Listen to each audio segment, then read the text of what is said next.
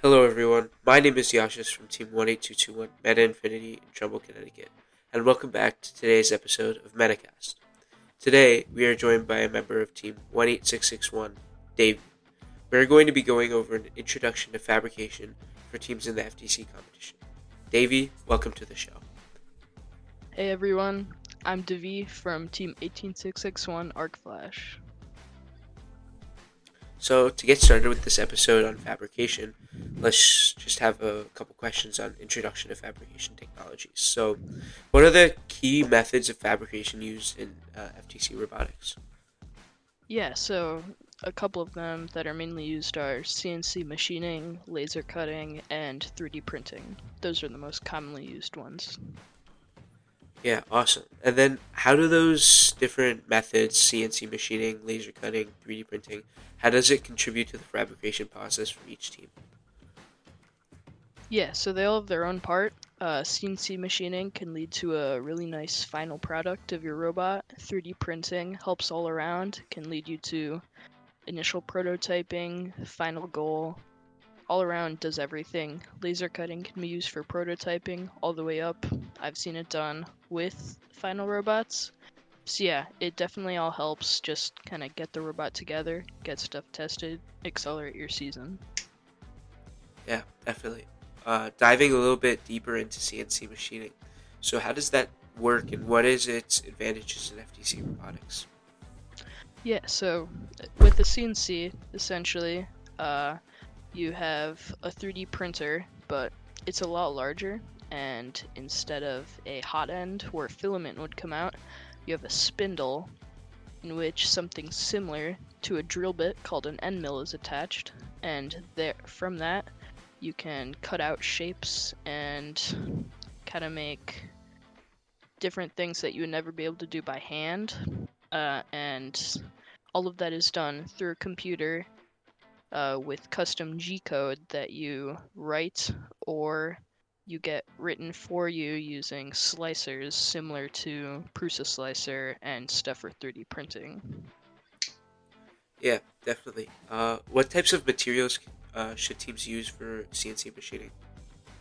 Yeah, so of course there's a ton of them, but the main ones that I would recommend are 6061 aluminum.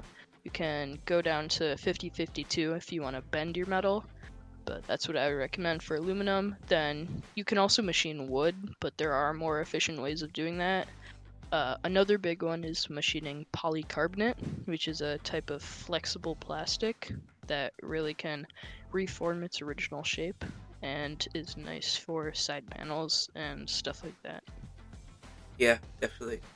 And I've heard that some teams use carbon fiber for their robots. Is that CNC'd usually, or do they hand cut it? Yeah, so typically what happens is teams will reach out to sponsors or manufacturing companies to get that done. Because while you can cut it on a CNC, it's very dangerous to do so as it produces a lot of dust that can really harm your lungs. So some teams have gone and machined it in water on their CNC, but that takes a lot of setting up. And if you want to machine carbon fiber, you might as well go find a sponsor or a company to do it for you. Yeah, definitely. Moving on to laser cutting. So, how is laser cutting beneficial in fabrication of robot parts compared to something like CNC machining? Yeah, so a big thing with laser cutting is with most typical lasers, you're able to cut plastics and different woods. The most common wood I've seen is MDF, which is a nice type of board that you can just cut really fast. And doing that allows you to rapidly iterate and prototype your different pieces of your robot so you can make an intake right away instead of just having to jerry rig it with some U channel or whatever. You can get a really nice prototype made, and you can even cut stuff on the laser cutter that will go on your final robot. And I've seen teams build their entire robot out of laser cut pieces. Our team, personally, we have a sponsor that laser cuts aluminum for us, but most lasers at school or at home will typically not be able to do aluminum. Yeah. And then moving on, are there any specific design considerations teams should keep in mind when they're designing parts to be laser cut for their robots? Yeah, so if it's going on your FTC robot, you want to make sure that it's strong because a lot of laser cut parts have been prone to snapping and stuff like that. So one thing that we did is when we prototyped with our MDF board, we ordered 0.25 inch instead of the common 0.125 inch, and that allowed it to be a lot stronger. And our robot was just able to withstand our testing that we wanted to do on it before we fully switch to metal. But one thing you do have to take into account there is in your CAD, you have to make sure that you have it ready to switch between different thicknesses of metal because I would not recommend using 1/4 inch aluminum. Yeah, definitely. So moving on to 3D printing, how do you think 3D printing has revolutionized prototyping and production of parts in FTC robotics compared to, say, games or teams from 10, 12, 13, 15 years ago? Yeah, so 10, 12, 15 years ago, of course, stuff like CNCs and mills were still available, but those took a long time to work on, and in FTC, they didn't really have an advantage of using them. So most teams just built fully COTS robots, which means they got all of their parts from a supplier, such as, say, GoBuilda, or at the time, Rev and Tetrix. And now with 3D printing, they have a lot more freedom to do whatever they want.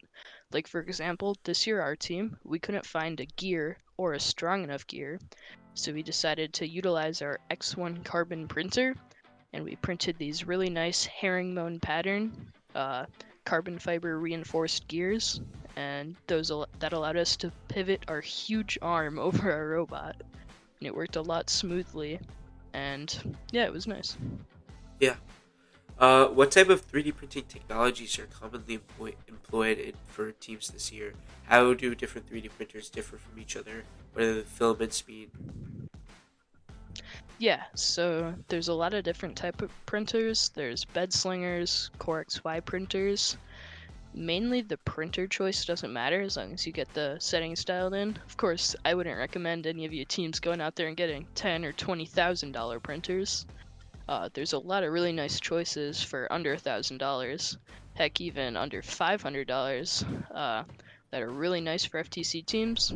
Like the new Bamboo Labs A1 printers that are coming out are really nice.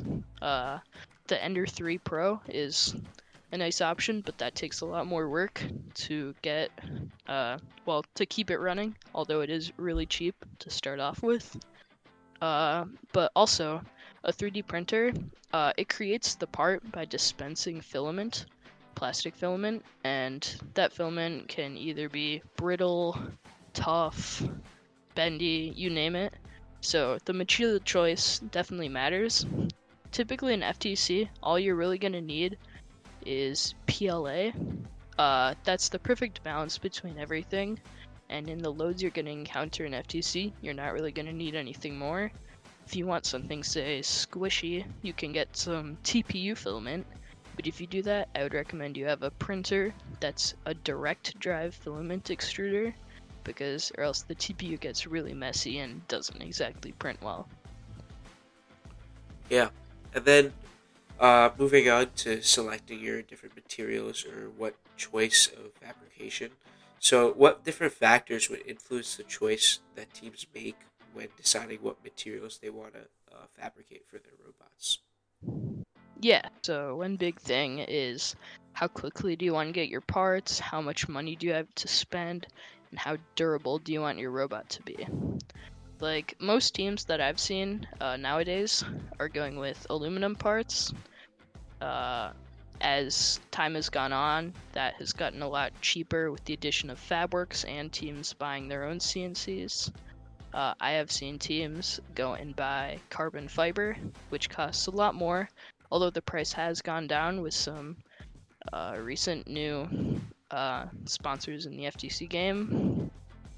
But yeah, some of the factors that influences is essentially how durable your robot is. Like, If you have a wood robot, of course, you're not going to be able to take as many hits as, say, an aluminum or a carbon fiber robot, although it's going to be a lot cheaper, and if you have a laser cutter, you can get that done right away.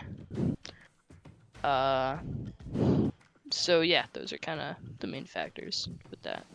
Yeah, and how do you think teams should balance the trade-offs between strength, weight, or cost when selecting their materials? Do you think there's something they should prioritize over the other? One big thing I always think about is you don't want to ever cut corners, but if you're ever trading off between, say, getting carbon fiber plates or getting Mizumi slides instead of Rev slides, get something that's going to allow you to play the game a lot better. So, in that example, getting Mizumi slides, because of course a wood robot will always work. You might need to cut a few more plates here and there, but in the end, just go with whatever you think is best for your team. For example, with my team, we were able to get a lot of our robot manufactured out of metal, but that's because we have sponsors for it. Our robot ended up being a lot heavier because of that. So if some teams want to run a faster drivetrain per se, they might want to go with a lighter robot made out of, say, wood or carbon fiber. Yeah, definitely. And then next up with design iteration and prototyping, how do you think fabrication technologies would facilitate the iterative design process in FTC robotics? Like, how do you think teams should go about using it, like innovating or iterating upon these different sub-assemblies or assemblies that they use?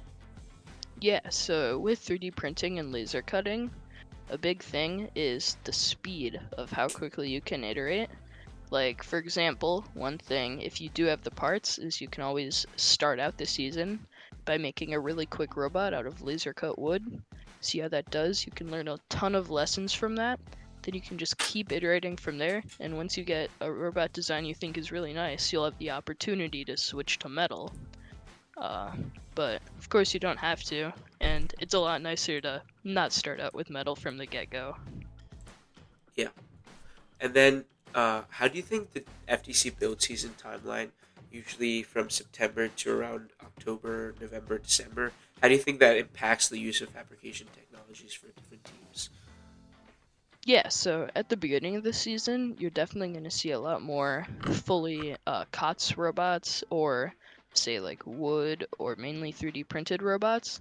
But as the season keeps going, a lot more teams are going to start switching to tougher materials as their robots are more finalized. For example, at like Worlds, the main thing you're going to see is a lot of aluminum based robots, because they've had the time to iterate and they've decided on a design that they think they're going to be able to win with. Yeah, definitely. And then, what strategies do you think successful teams employ to efficiently integrate fabrication to their build process throughout the season? Yeah, so one thing that my team definitely did is we had a team dedicated just to iterations. So they kept working on prototyping different stuff, while the rest of the team, as well as them at most of the time, was creating the rest of the robot. And uh, we were just able to work on our subsystems while like all of our parts for the robot were coming in, so that it all integrated really nicely. We haven't really had that many problems with that in the past, so yeah. Yeah, and then with challenges and problem solving, how do you or what do you suggest teams should do to approach troubleshooting and refining their components during the build season? So one thing I've always heard people say is, if it ain't broke, don't fix it. I kind of hate that statement. If it ain't broke, just fix it. You can always iterate on it. There's never a perfect engineering problem solution. uh, there's always something more you can do. So you always just want to think about it from new ways. Just keep going at it. Keep getting new, fresh minds on different ideas. One thing you definitely want to look at is different, say, behind the bots and other robots presented that you see this year. And you can definitely see how they do a lot of their stuff. If you ever have any questions at a competition about how they did something, just ask. I'm sure they're going to be friendly to help out.